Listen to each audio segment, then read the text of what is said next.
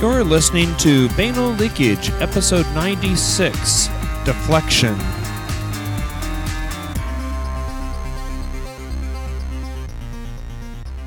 Originally, this episode was supposed to be recorded during the week of Sunday, February 12th. Well, it's 2 weeks later, so I'm a little behind.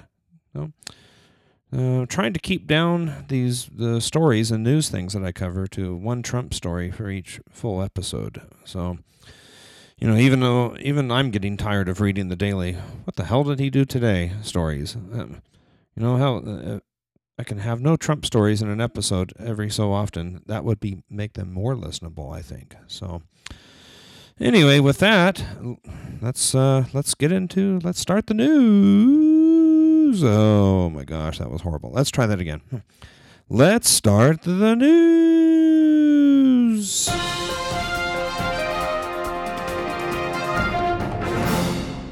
Michael Flynn, National Security Advisor, has resigned after Russian diplomat conversations. So, one of a few Trump administration people wanted to fall. There's been a few others. Flynn was part of a leaked set of communications where he wasn't being honest with Vice President Mike Pence on his discussions of U.S. sanctions against Moscow with Russian Ambassador Sergei Kislyak. Pence defended Flynn and believed him when he said he didn't have discussions with Kislyak. Well, it turns out Flynn got found out, and he resigned or was forced to resign, depending on whose account spoken to the media you actually believe. Yeah, so like Trump calls him still a great person and everything like that. Maybe he is. I don't know, but it sounds like he really screwed things over for him. I don't think they were really expecting this. Maybe they hoped that this guy was a better mole for their organization. Someone that could keep actually his stuff quiet, but evidently he couldn't. So anyway, it's hard to believe anything in this administration due to their nature of declaring anything they don't like as fake news. Now many Trump fans now have followed suit. They're just they're the Trump sheeple. Anything. The sky's blue today. Fake news. No fake news. Anything they don't like, they just proclaim that one stupid phrase. Anyway. So the ongoing concerns over Trump's, this Flynn situation here has brought out the ongoing concerns over Trump's own discussions and connections with Russian officials, specifically Vladimir Putin being the top communicator. That's still an ongoing thing here. We're trying to find someone that can actually investigate what's going on here. Chaffetz is pretty weak. He's defending Trump at every stance, but more than willing to find the lone bug in someone's shoe, and then open up massive investigations about it. So anyway, so once Flynn left, they had a hard time trying to find a replacement. It wasn't easy. So few people were not interested. One person actually removed himself from the mix. Came and gone. I should have his name, but I don't. He's not important at this time. So, in the end, as of this recording on Sunday, June. My God, I want summer to happen so fast. Sunday, February 26th. They found this guy H.R. McMaster. Yes, and I easily confuse his name with that 1970s kids show H.R. Pufnstuf. How can you not? So anyway, he's ended up in the role of National Security Advisor. So far, I don't think Bannon and company are happy. This is who they ended up with, as this guy appears to actually have some ethics and morals about him. And some of his recent statements, have been pretty, it's like, oh, that kind of makes sense. He's not, one of his statements he made was not automatically assuming that all Muslims are terrorists, and that their religion is, Islam hasn't, has been hijacked by ISIS and other terrorist people. So he's not labeling all Muslims as bad, which kind of I know most of the administration tries not to, but it seems they paint the brush very broadly and don't really find efforts to correct themselves. So anyway, I guess we'll see how long this guy lasts. He's one of the very few that actually could keep things together in the Trump administration. So, well, we shall see. Playboy returns mostly nude photos to the magazine. So in late 2016, Playboy announced that they were removing all nude photos from its magazine, starting with the April issue. So let me clarify this. I'm just going to inject my own stuff in here. So I'm a subscriber to Playboy, have been for many years now. The removal of these nude photos, so that they still show bare behinds. They show side boob or under boob, but no full frontal nudity like they used to show, So from that time, from they just decided to make that change, I guess, One of the reasons why they decided to make the change was, they figured people can find nudity pretty much anywhere on the internet, which is mostly true, So they, just didn't feel like they could compete with that. So anyway, this was a shock to many that were more than that more than were just reading Playboy for the articles. Yes, that's a valid statement, but the articles are actually really good, and they have been for many years. So anyway, Hugh Hefner's son, Cooper Hefner, announced this week. So Cooper Hefner announced this week that they now see that this was a mistake and are bringing back all but full frontal nudes. So this means that the side boob and under boob photos that have been a part of the magazine since April 2016, like I just mentioned, will now show full boob and nipple, not just no direct vagina shots. So the centerfold shot will now be more nude and less covered up. So I just barely got my new issue yesterday, and I kind of ran through it, and it's still tasteful what they're doing. It's not. They're not. It's not like Penthouse or some of these other magazines that have been out there for that have even showed penetration and stuff. So Playboy's never really done that. So anyway, so now, the change really didn't bother me all that much. To be honest, what bothered me was the complete shift in editorial coverage. So like I said, read it for the articles. They're still good articles, but they had things like cartoons and Playboy jokes that got removed along with the full nudity shots. So I hope they do. I mean, I'm looking, and some cartoons are back, so that's good. I hope that they can find a way to return other stuff back to the magazine and and future issues here. PewDiePie, YouTube's largest content creator, dropped by Disney for making anti-Semitic videos. So the YouTube star, whose birth name is Felix Kjellberg, I guess, or something, likes to expand past his videotaping himself of playing video games with some not so politically correct comedy videos. In one of these pranks, he spewed a series of anti-Semitic verbiage that landed him on the short list at Disney, whose own Maker Studios is in the process of laying off people and downsizing.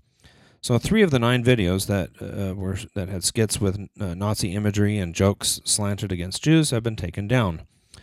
YouTube's role in the downsizing of PewDiePie includes canceling future content that was a part of the YouTube Red paid service, which in general, YouTube Red's $10 a month and basically removes the ads that the rest of the world sees when watching videos. So yes, comedy is normally exempt from being taken seriously, as comics for years have touched on touchy subjects, like anti-gay, or not really anti-gay, but gays, blacks, Jews, all sorts of, comedy has always been like this protected area. So,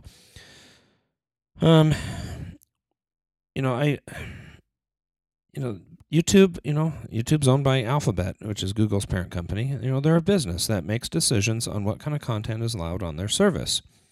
YouTube is no stranger to pulling down content for various reasons, usually copyright.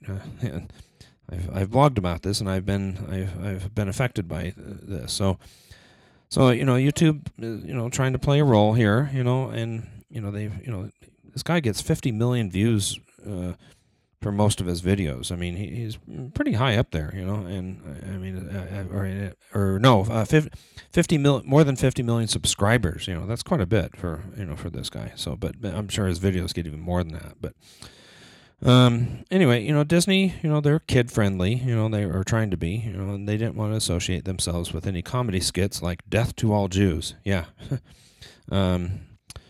So YouTube still does business with Felix here, with PewDiePie. So it's not like they cut him off completely, but they made a business decision.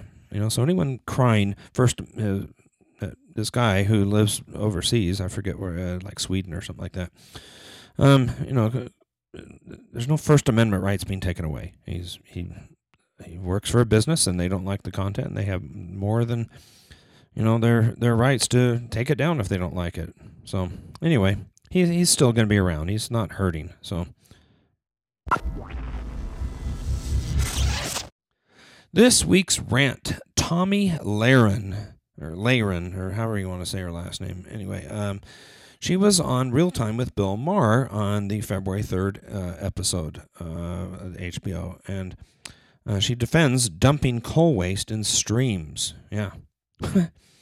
So anyway, on that episode, she was a panel guest. The discussion of a congressional law to allow coal companies to dump their waste into streams was brought up to the panel. Tomi, spelled Tomi, defended the coal waste dumping by calling the coal companies the forgotten American. Oh, my God. And saying the coal industry was under attack. What the hell? So Bill Maher countered with, even if we support coal, why allow the company to dump sludge in the river? So what was Tommy's response? It's a more complex issue than that. Really? So the title of this episode, is Deflection. Talk about not answering the question directly. That's pure deflection.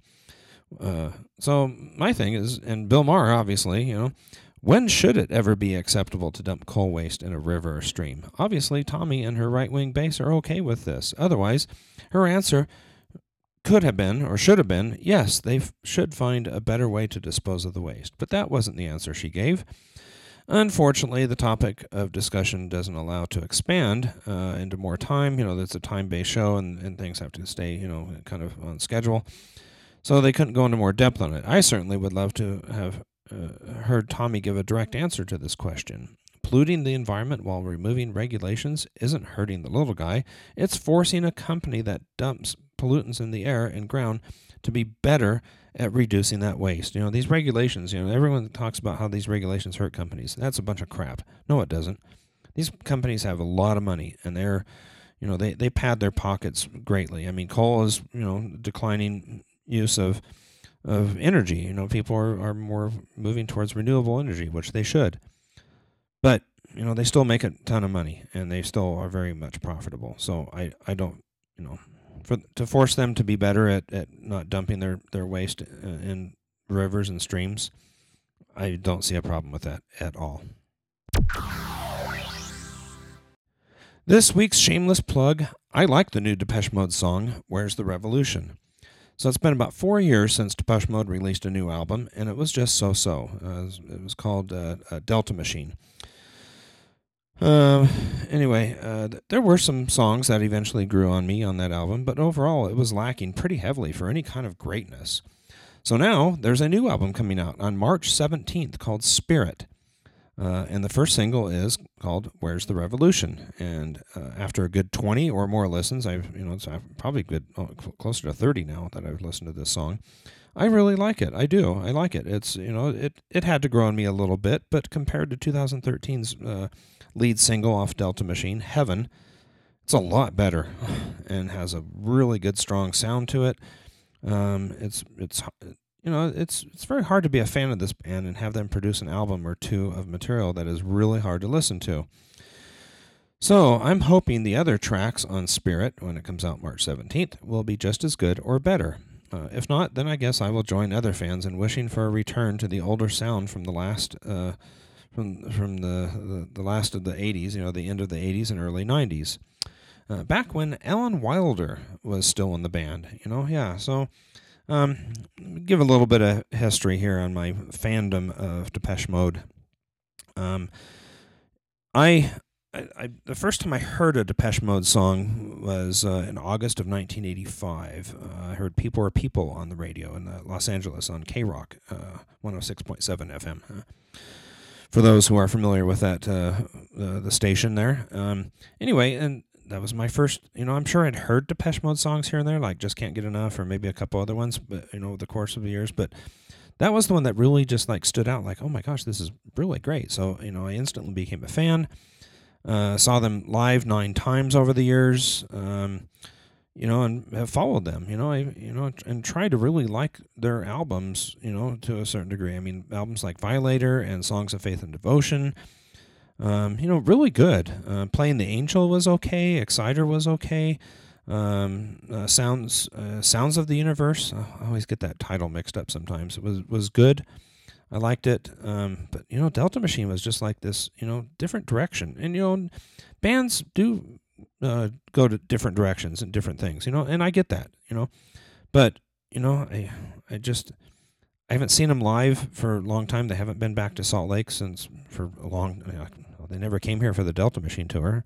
They never went to Denver for it, so it was really, it was hard to, I would have had to travel to some other location to see them live. So I'm still a fan, and I really have, like I said, I'm really hoping that the rest of Spirit will be good. Like Where's the Revolution I like. So we'll see, but it's all I can do. I'm holding out hope that one of my favorite bands will actually produce a new album. Or maybe they'd really surprise us, like I said, just a minute or so ago. Bring Alan Wilder back to the band. Oh my gosh, I think that fans would go nuts, and I think whatever they would produce musically would be acceptable. No, not that specific. Want to leave feedback? Email podcast@banalleakage.com. Thank you for listening, and as always, if you can't be specific, just be random.